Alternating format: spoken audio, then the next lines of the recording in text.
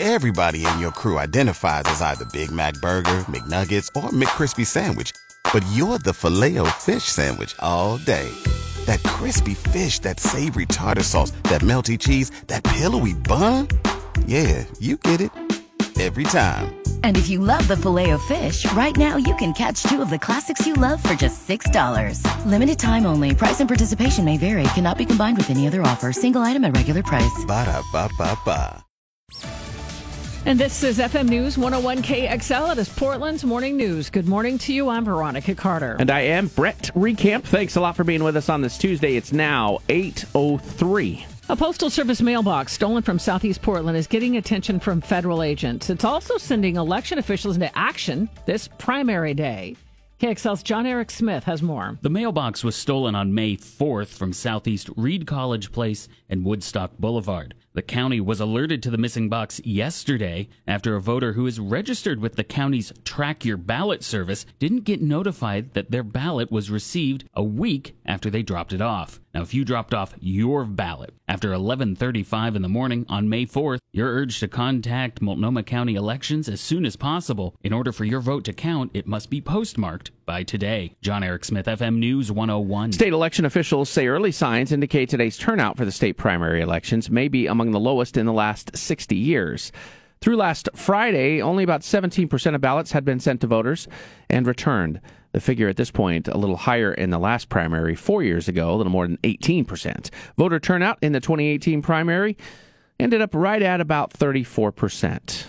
Police say a man accused in a shooting in the Lentz neighborhood last week has been charged with several felonies. He's identified as 29-year-old Colleen Anthony Duffy. He's charged with second-degree assault and unlawful use and possession of a gun. Police had responded to a call of shots fired in the neighborhood at Southeast Flavel Street on Wednesday night. Police say the suspect had fired several shots at nearby cars, injuring one person. That person was not seriously hurt. Authorities in Aloha are looking for someone who tried to steal an ATM overnight but failed. Investigators say the thief tried to rip off this ATM from the Chase Bank near Southwest 170th and Kinnaman. The ATM was torn from its foundation. Police have not released any of their details about this incident. At home and working on her latest novel. That's what Nancy Crampton Brophy says she was doing the morning her husband was murdered in Portland. KXL's Grant Mackhill has the latest. Monday was day 21 of the novelist's murder trial, and she took the stand. Did you kill Dan Brophy? No, I did not. She says she was at home writing her latest book when she learned of police activity at the Oregon Culinary Institute, where her husband worked. She says she eventually went to the school and was stunned by what she learned. This policewoman and a couple other people come and they get me and we walk, and I'm crying. And a policewoman who if you asked me later, I would have told you it was 100 pounds, but it turns out she wasn't. Reaches out and hugs me. And that's the exact moment when I knew. The prosecution resumes its questioning of Crampton Brophy at 9 this morning. Grant Mackhill, FM News 101. The struggle over Oregon's shortage of public defenders heads to the courts as lawyers try to file a class action lawsuit. KXL's Annette Newell has that story. It's reached a crisis point. Some 500 criminal defendants with no representation. Dozens of cases just dismissed. So now, those accused of crimes in Oregon who've gone without lawyers have filed a lawsuit. It accuses the state of Oregon of violating their constitutional rights to legal counsel and a speedy trial. The lawsuit names Governor Kate Brown and Stephen Singer, the recently appointed executive director of the state's public defense agency. It asks for a court injunction ordering criminal defendants released if they can't have a lawyer in a reasonable period of time. It doesn't specify what reasonable is, though. Annette Newell, FM News 101. TriMet's hosting a hiring event today at the Courtyard Hotel near the Convention Center. Applicants will be able to do an orientation interview and may even get a conditional job offer. TriMet says the pandemic meant they lost a lot of vehicle operators and they're struggling to return to full service with current staffing levels. Joining us now is KGW's Rod Hill. And Rod, we've been talking about onion rings today, the best place to get them in the Northwest. It's part of my food segment today. Small part, okay. But it started a debate. And we've been taking calls. Yeah, the onion rings, Burgerville with the Walla Walla Sweets are pretty good. They're not fancy, but they get the job done.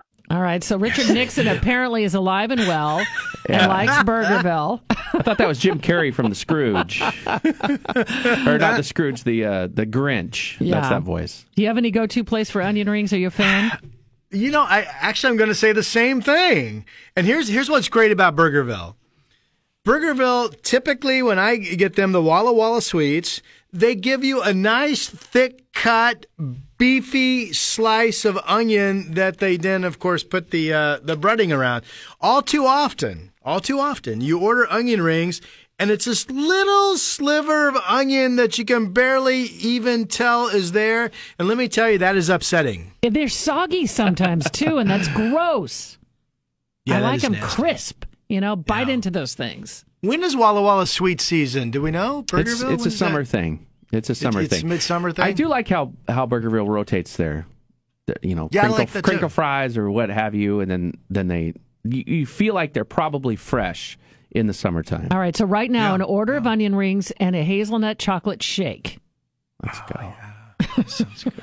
Yeah. We'll be able to enjoy that All today, right. won't we? It's nice. Hey, you guys are getting sunshine, right? In downtown Portland? You seeing it out the window? Yep, it's there. Yeah, beautiful day coming. We'll go partly to mostly sunny. We've had some passing mid to high clouds in the sky this morning, but generally partly to mostly sunny. Yesterday it was 66. I like our chances of getting up to about 70, so a really nice day. Rain will be here first thing tomorrow morning, and then we've got numerous showers scattered tomorrow afternoon and during the day on Thursday. That's your forecast. I'm KGW's Rod Hill for FM News 101.